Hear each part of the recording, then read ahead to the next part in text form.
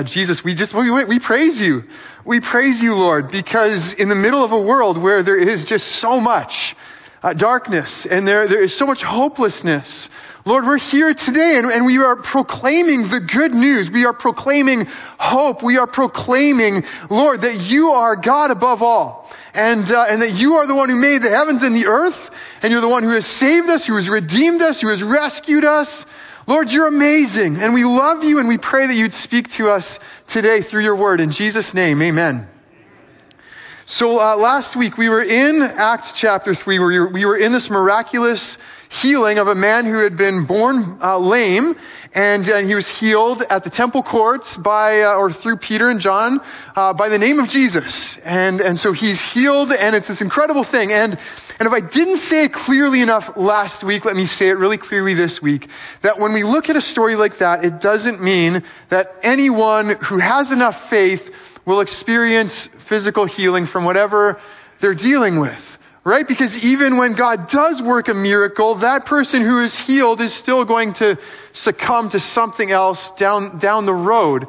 God doesn't always heal. Sometimes he does in this life, in this world, according to his sovereign purposes. But those healings are a sign, like we said last week, of the kingdom of God that is broken into the present, that is already kind of infiltrating this present age full of death and decay. And it's a promise.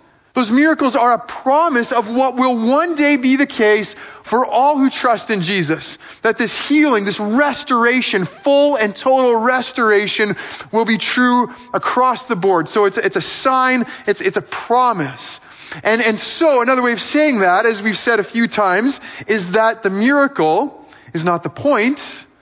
The point is who the miracle points to. And that's what we see in Acts chapter 3, where there's this healing and people hear about it. They hear that this man, who they have seen all the time in front of the temple, is standing, jumping, walking, dancing. Well, maybe if he was a Baptist, he wouldn't have been dancing, but at least maybe jumping a little bit.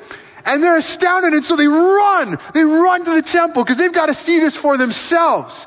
This is like at the beginning of the pandemic. If you ever heard that Costco had toilet paper in stock, you hear that news, you're like, whoa, we got to get there. 6 a.m. line up outside the doors because you got to get in on this. That's what the crowds in Jerusalem are thinking. We got to get in on this. We got to hear. We got to see for ourselves. And so Peter takes this opportunity. He's got a captive audience, and he says, "This is who did it. This is what it's all about." Now, before we get to that, I just want to sit with this point just a little bit longer. Because for a lot of people, the experience or the miracle or whatever is the point. I was just watching some worship songs on YouTube today, and one very well-known church shows up, and it's like, join our worship experience. That's kind of the language. The idea for some people is that you go to church on a Sunday to get an experience, to feel a certain way. And people sometimes become Christians because they hope for a miracle, that Jesus will do a miracle in their lives right now. And sometimes he does again, but for some people that's the point. And that's understandable because in our culture, experience is a really, really, really big deal. Actually, you could say that the most powerful currency of truth in our culture is lived experience. And if you haven't experienced something, then you really can't talk about it. So just to use a super controversial example, because I'm 2 minutes into the sermon, men are told you really can't talk about abortion because you haven't been pregnant. And so therefore you have no right to speak to this. Which is a bit of a bizarre way of thinking if you push it to the extreme, because if you're a parent, it means you probably shouldn't tell your kids not to do drugs unless you yourself have actually experienced them firsthand. And I don't think many of us would say that. So there's limitations, real limitations to this way of thinking. Now, experience can be a gift. It can be a good thing. And as Christians in our faith, for those of us who follow Jesus, we want it to be tangible. We want it to impact us. But I think about it a bit like marriage. If you think that marriage, the whole point of marriage is to make you feel amazing all the time, you've been married for 1 month, if that's what you think. But if you think it's to make you feel amazing all the time and to give you great memories, That's the foundation. That's really, really faulty of a foundation. It's not going to last.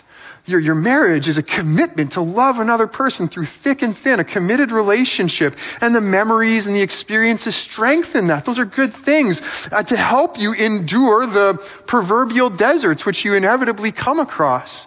And so if you're a follower of Jesus, the point is a committed relationship with Jesus through thick and thin. And some of these experiences, miracles, and so on help build our faith, help strengthen us, help point us, but they're not the goal or the point in and of themselves. And Peter gets that, which is why he right away points the crowds to Christ. So here we are, Acts chapter 3. We're going to start with verses 11 to 16. While the man held on to Peter and John, all the people were astonished. They came running to them in the place called Solomon's Colonnade. And when Peter saw this, he said to them, "Fellow Israelites, why does this surprise you?" We're like, "Really, Peter? I mean, it's understandable. But why do you stare at us as if by our own power or godliness we had made this man walk?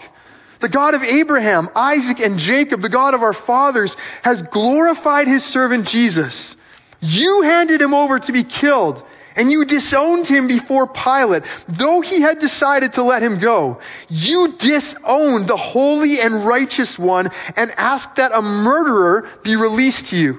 You killed the author of life, but God raised him from the dead.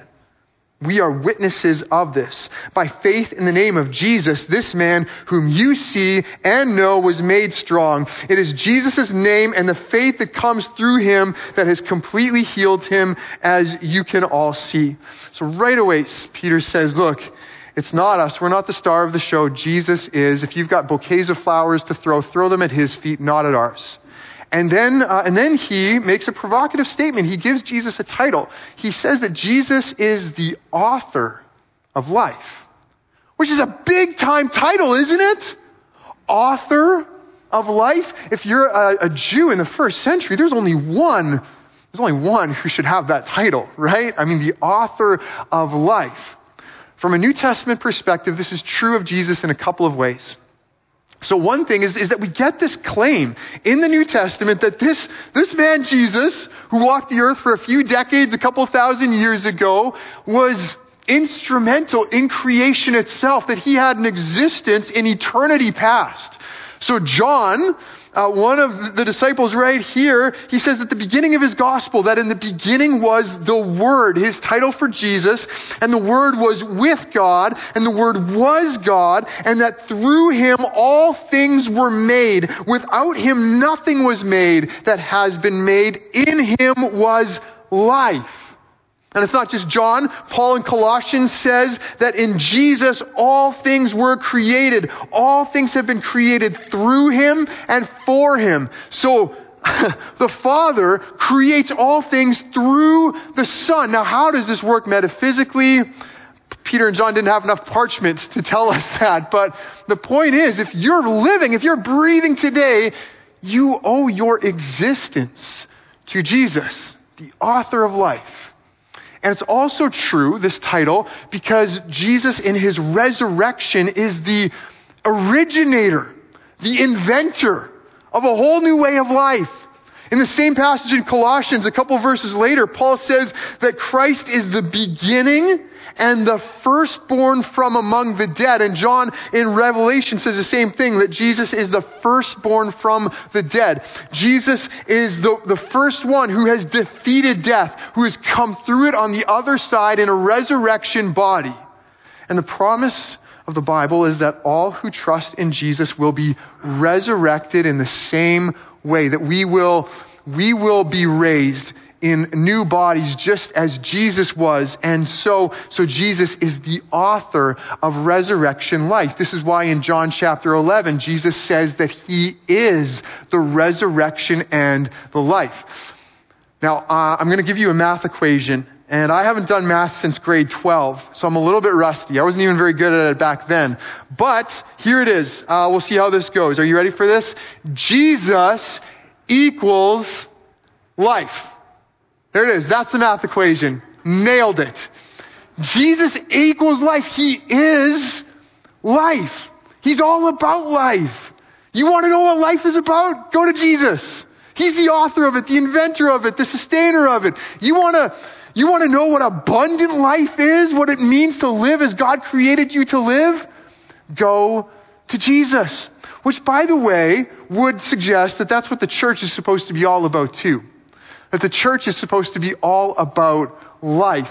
And so if this ever gets like dry and stale and you know, like we're going to talk about things sometimes about how some things lead to death. We're not going to be hunky-dory about everything, but if this isn't about life, if our message is not one about life, abundant life, then something has gone wrong, because that's what Jesus is all about. Amen? But Peter says something crazy happened in the first century. He says that the crowds in Jerusalem disowned the author of life. That they rejected him. They discarded him. They killed him. And it gets even crazier than that. Peter says, not only did you kill him, but you exchanged his life for that of a murderer. Which, if you're not familiar with the story of the crucifixion of Jesus, is actually literally what happened. Pilate, the Roman governor, had this custom at the Passover of releasing a prisoner to the Jewish people. And he had examined Jesus, and he couldn't find anything wrong with him. He couldn't understand, why should I punish this man? He is innocent. Peter says, the holy and righteous one. And the crowds, instead, at the behest of their leaders, cheered for the release of Barabbas. Barabbas was actually a murderer. He was actually truly guilty, and they wanted him among them instead of the author of life. Which on the one hand is an incredible portrayal of the gospel, is it not? That Jesus swaps his life with a guilty man so that the guilty man can go free and he pays the price. Are we not all in that picture? That we are guilty, and yet Jesus at the cross has paid the price for us, the innocent one, so that we can be set free despite being guilty. That's the gospel. That's the good news. On the other hand, it's a vivid portrayal of the human condition. That this is what we do. This is what we do over and over and over again whenever we choose sin. Whenever we choose evil. We are choosing death over life. We are choosing a murderer over the author of life. Whenever we give in to greed and to lust and to violence and to hatred, whenever we worship false gods, whenever we exalt ourselves and speak falsehoods, we are choosing death over life. I was thinking about this recently in the lead up to Halloween, and just advance warning here, I'm about to sound like a grumpy old man. So, I'm pretty grumpy and I'm pretty old, so it makes sense. But I will confess, I don't really get Halloween. We kind of wrestle with it every year, and we end up taking our kids trick-or-treating, and they dress up. I mean, Zachary wanted to dress up as an angel this year, so it's like, all right, go ahead, knock yourself out, kid, And it's one of the nights that we connect most with our neighbors, walking around with them, and so that's great. I'm really thankful for that. But I don't get the decorating of houses. I took one picture of a house I saw, the decorating of houses with demons and ghosts and ghouls and morbid skeletons and bloody gravestones and severed limbs just lying around on the yard. In our complex, those little green figurines that tell you to go slow, and it's a little kid playing with his dog. So he puts his mask on and a devil's pitchfork. And I'm like why? Why? And last Sunday we're doing our evening service upstairs, and it's like the fireworks in Myrtle Park. It makes it sound like it's the 4th of July, in the United States. And I'm like what are we celebrating here? Really, what are we celebrating? And I get that for some people it's somehow fun, but it's this kid-centric holiday where we literally glorify evil, and I just don't get it. I mean, I kind of do, because this is the human condition, but it confuses me, And then I was thinking about this too, because our principal recently sent an email just kind of saying, hey, a lot of, we've heard that some young elementary school kids are watching Squid Game, this Netflix hit show, which I haven't seen it, but is apparently full of scenes of brutal violence and sex, and you've got young elementary school students watching this. And this is going to be a bit of a detour, but can I just say to you, parents of kids, do everything you can to keep your kids away from screens as much as you possibly can. I saw a study this past week that said that before the pandemic, I think this was adolescents, but they were spending 4 hours a day on screens. And that wasn't schoolwork. This is like totally like outside of school, 4 hours. And since the pandemic, it's doubled. It's now 8 hours. 8 hours of watching this stuff, this garbage. And not only just keep your kids away from screens, but be really aware of what your kids are watching. It's not like the good old days, there I go again, where you if you wanted to watch the sketchy stuff, you had to stay up till 11 or 12 and watch on the big family TV in the living room. It's all right there for anyone at any time on any device if they have one of these streaming things. This is a big deal. Like if you've got young kids, just delay that as much as possible. Keep it away from them. If you've got older kids that are already hooked, do everything you can to mitigate it and to try to pull back from it. There's Parenting 101 from Pastor Craig. Okay, I'm done now. This is a huge, like we got a generation that's just getting wrecked by this stuff. And if you have one of those streaming platforms, or like 5 or 6 of them, you know that so much of the content on those is just pure and utter filth. It's a glorification of sexual immorality in all its kinds. It's a glorification of violence. It's a glorification of substance abuse, whatever. And then why? Why are those platforms so full of that stuff? It's because people actually want to watch it. It's because people actually have an appetite for it. And so they produce it because people want it. Why? See, I find it ironic because I think we live in a culture that sees itself as very virtuous in a lot of ways.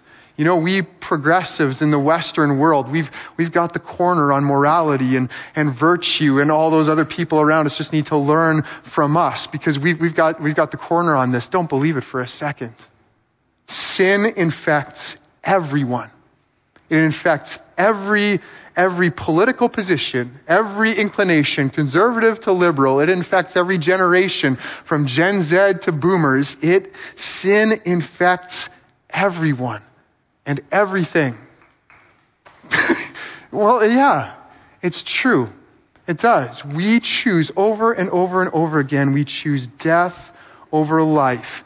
We do it in the 21st century. We did it in the first century when people literally asked for a murderer instead of the author of life. All right, rant over. Let's keep going. Here's what Peter goes on to next. Verse 17. Now, fellow Israelites, I know that you acted in ignorance, as did your leaders. But this is how God fulfilled what he had foretold through all the prophets, saying that his Messiah would suffer.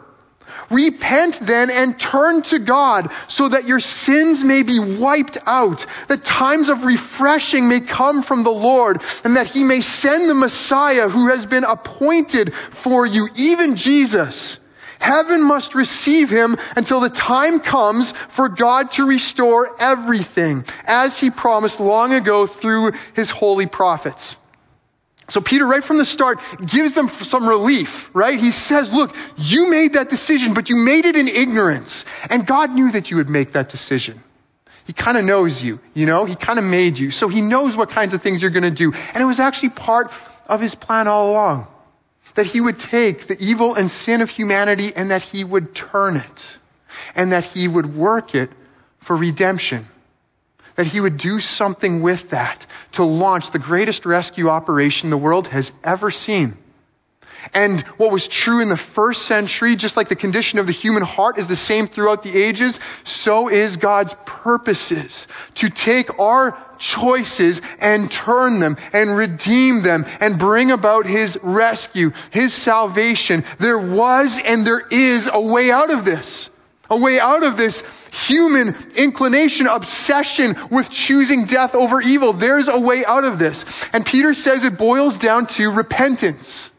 And we talked about this a couple weeks ago, what repentance means. It means fundamentally a change in direction, a 180, a change in thinking, and particularly a change in thinking about Jesus.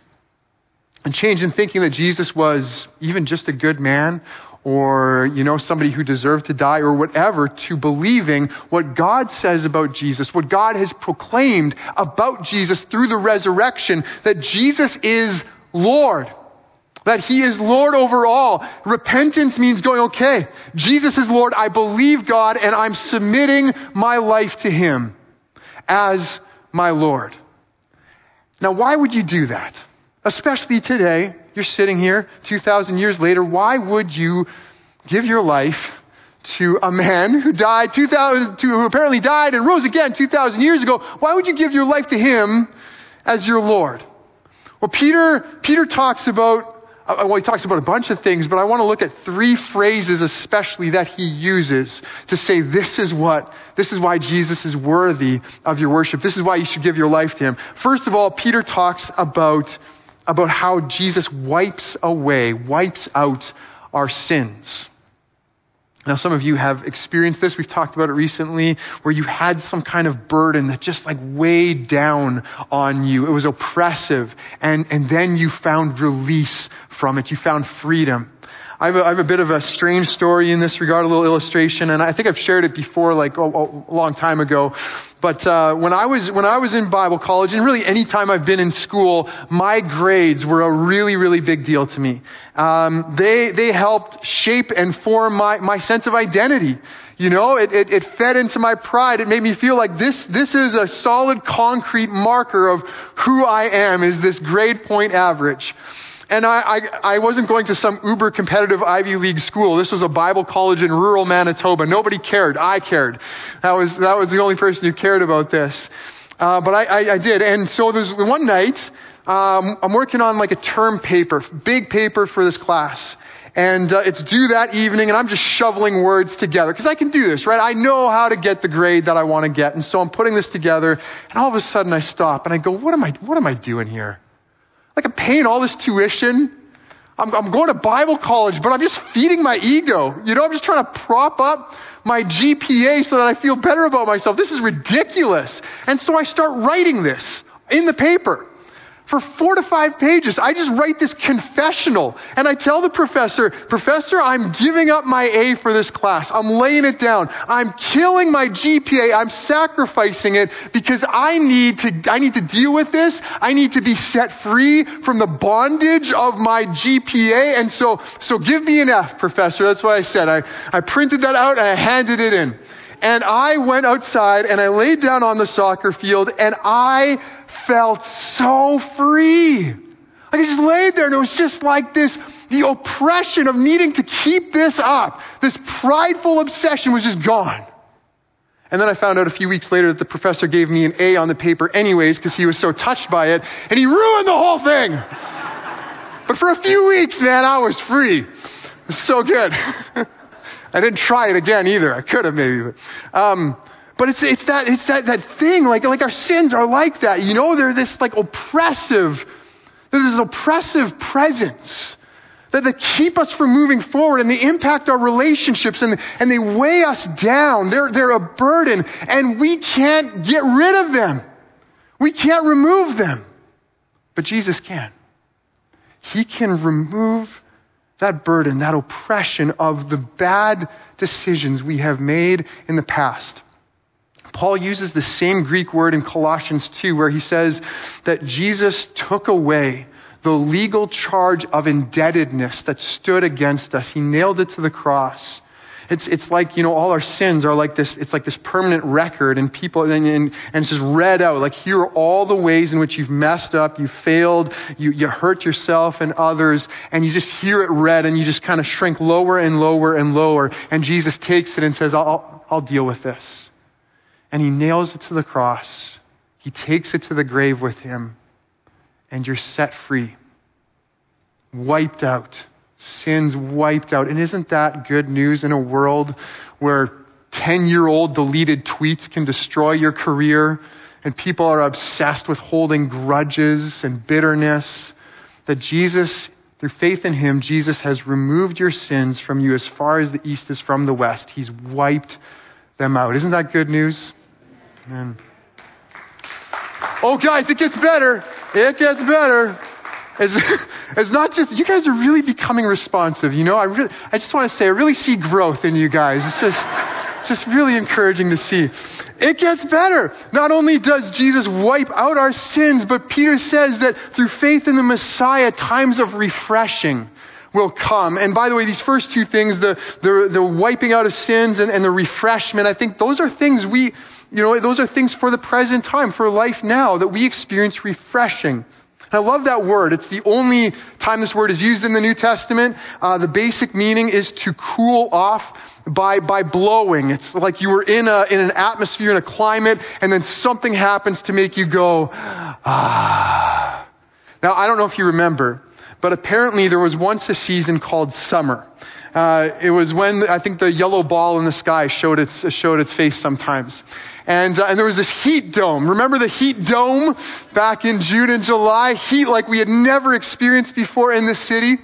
Now we got a pool in our complex. And my kids love it. They would go in there every day if they could. Even if it's 15 degrees out and raining, they want to be in the pool. And I am very different from them. I am a hardcore fair weather swimmer.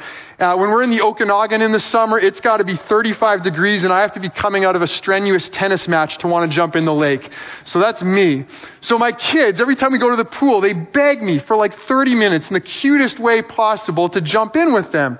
And I resist, and then 30 minutes later, I'm tired of it, and so I just jump in and immediately regret it, because I hate cold water. But during the heat dome, I didn't need to be convinced. I was the first one in that pool. I jumped in there, and it was so refreshing. It was incredible. See, Jesus, through faith in him, we receive that refreshment in a world where so much goes in one way, and it's ways that lead to discouragement and division and darkness and hopelessness. Jesus brings refreshment. He's a change of pace. He brings life. He cools us off. You know what I mean? And there's so many manifestations of that, so many ways that he does that. But one way, for example, is that in a world where we always have to prove ourselves, where we always have to show that we're worthy of being loved, where we feel this pressure and this anxiety that if I mess up, this person will see who I really am and leave me. The love of God comes to us when we're at our lowest point. When we have nothing lovable about us. When there's nothing that we could possibly do. Paul says in Ephesians that when we were dead in our transgressions, dead, like nothing appealing, God loved us, poured out his love for us in Jesus. And so you are saved by grace, not by works. You're saved by grace, not because of anything you have done. I was just listening to a song this morning where he goes, I've never been more loved than I am right now, because God's love is constant. It doesn't fail. It never ends. Isn't that refreshing? In a world where we're constantly working and striving and proving ourselves, the love of God in Christ Jesus is the same yesterday, today, and forever. It's refreshing. And then finally, Peter talks about the future. And he says that God will send the Messiah. And clearly Peter believes that Jesus is the Messiah, that he's already come. This is a reference to the second coming of Jesus. And that when that happens, when Christ returns, this will be the signal that God is going to restore all things. This is going to come as a shock to you, but things in the world are not as they should be. It's true. Things are broken. And maybe a lot of Canadians for years could kind of convince themselves that no, things are pretty good actually. I think the last couple of years have shattered that illusion, don't you? There's this widespread sense things are not as they should be. And the Bible tells us, yes, that's true. Going back to the Garden of Eden, sin has infected creation and things are broken. And we still see glimpses of grace and beauty, right? So we're talking about the kingdom has come not in its fullness, but it has come. So we see glimpses of God's beauty and His goodness and truth, but things aren't as they should be. And the promise of the scriptures, and I know I've talked about this before, and some of you maybe are tired of me saying it, but our destiny, our hope, our future is not in some disembodied world above the clouds where we're spiritual angel babies flying around with harps and bows and arrows. That's not where we're going. Our hope, our future destiny is a new heaven and a new earth in new resurrected bodies where the world is as it is meant to be. Here's what Peter says in his letter, and he clearly understands that a lot of things are going to need to go in order for restoration to happen. But 2 Peter 3, he says that day, the day of judgment will bring about the destruction of the heavens by fire, and the elements will melt in the heat, but in keeping with His promise, we are looking forward to a new heaven and a new earth where righteousness dwells. That's the promise.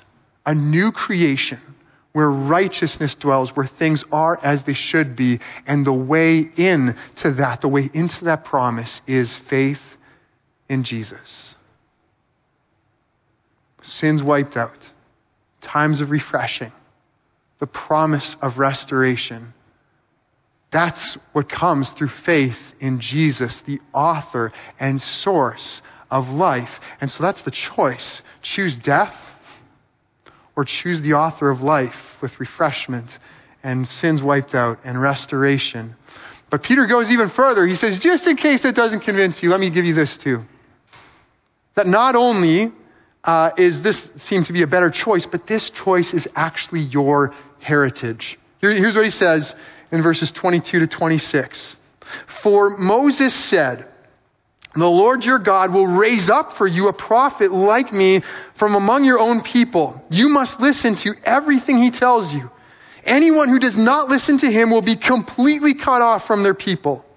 Indeed, beginning with Samuel, all the prophets who have spoken have foretold these days, and you are heirs of the prophets and of the covenant that God made with your fathers. He said to Abraham, through your offspring, all peoples on earth will be blessed. When God raised up His servant, He sent him first to you to bless you by turning each of you from your wicked ways. This gets to a theme that we've talked about already, and it comes up often in the early chapters of Acts, where the disciples of Jesus speak to the Jewish crowds, and they say to them, this is what you've been expecting. This is what's been promised to you. This is what was promised in the scriptures. Jesus is the fulfillment of it. It's what you see again and again in the Gospels, where so often you get this refrain of this happened to fulfill what such and such prophet said. That Jesus is the fulfillment of the expectations and promises of the Jewish people. Now, again, I'm not going to go into detail with what Peter said here. We did that a bit more in Acts 2. But I'll say now what I said then. That those promises that are given to the Jewish people are promises because they also speak to the desires of the human heart more generally. That it's what humanity longs for. So here's one example of it. Peter talks about Moses and Moses' promise of another prophet like him. Now, if you're not familiar with the story, Moses and the Israelites are coming out of Egypt. They're going to the promised land. They come to Mount Sinai. And God invites Moses up for a conference, a little tete-a-tete. And he gives him the 10 Commandments, those 2 stone tablets. And what happens at Sinai is that Sinai becomes such a holy mountain because of God's presence that if any of the other Israelites even touch the mountain, they die. That's how big of a gap exists between a holy, almighty God and sinful humanity. You touch the mountain, you die. That's the gap. And so Moses is a mediator. Moses is the one who can kind of bridge the gap and communicate God's word to the people and represent the people to God. This is what the priests do in the Old Testament. They are a mediator between God and the people because the people realize we can't do this. We can't come into the temple like this. We can't go into the Holy of Holies. That doesn't work. So Moses promises in Deuteronomy 18 that God's going to raise up someone else like him who will speak God's word and be this bridge builder. But human beings do this very imperfectly, right? Because we're still sinful. We can't bridge that gap. But Jesus can. The Bible talks about how Jesus is the great high priest, that he is both fully God and fully man, and that he brings us into the presence of God. He is that mediator. We, sinful, unworthy human beings, are welcomed into God's presence because of Jesus. Doesn't this speak to a longing of the human heart? That we want to be near to God. We want to know him. We want to be in relationship with him. But he's so other than us. He's so transcendent. He's so holy. How could we ever be in relationship with him? That's where Jesus enters in and fulfills that longing and the promises of the scriptures. Jesus is the fulfillment. And so even though probably most of us are not ethnically Jewish, I think I can still say to us, Jesus is your heritage.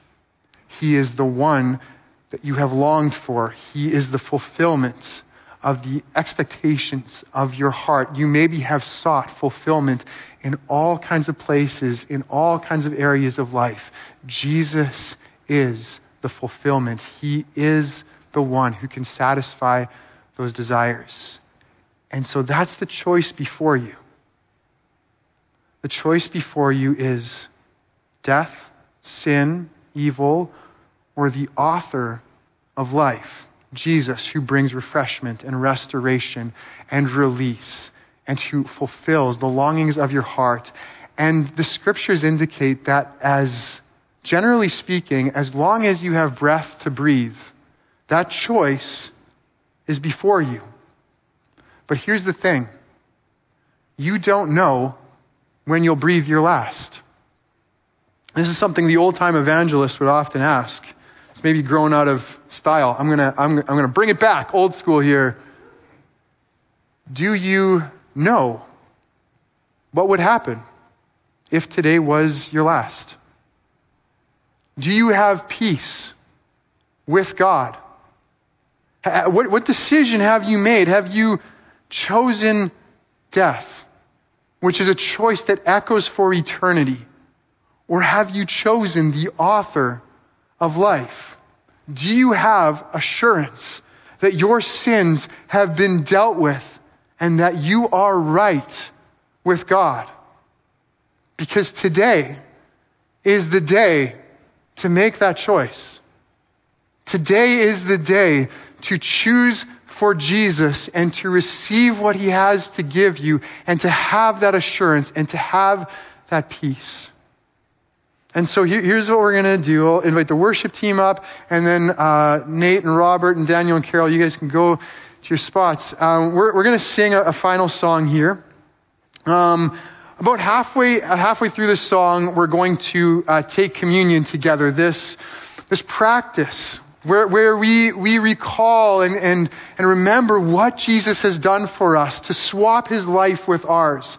And so we do it with these packages where the bread tastes like cardboard, but that's what we do.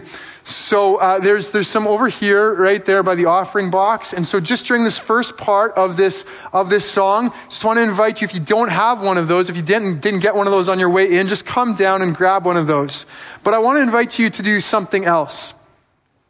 I want to invite you during this final song, if you are wanting to make that choice, to receive that assurance and that peace in Christ. Robert and Nate and Daniel and Carol are on the sides, kind of by the walls, and they would love to pray with you, even during this song. Just want to invite you to respond to this, to take that step, to make that decision, to ensure that you are right with God and to receive the refreshment and release that he has for you. And so I'm going to pray and then invite you to come get communion, invite you to go and pray with one of those to make that choice as we sing. Jesus, I thank you for what you have done at the cross. We thank you, Jesus, for swapping your life for ours. And we thank you, God, that you raised Jesus from the dead, that you declared him to be Lord, and that you placed this choice before us, that we can choose death and sin, which is what we often do, or we can choose life.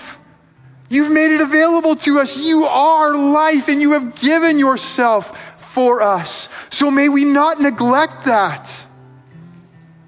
May we not willfully live in death, but may we receive you and receive the gift of life that you want to give us. And I want to pray today, Lord, for those who are living in ways that lead to death, who are reveling in sin, that today would be the day of repentance. I pray for those who are weary and heavy burdened, that today would be the day of release. For those who are just dry, Lord, today would be the day of refreshment. For those who are broken, that this would be the day of restoration. Holy Spirit, we pray that you would come and that you would move among us today. In Jesus' name, amen.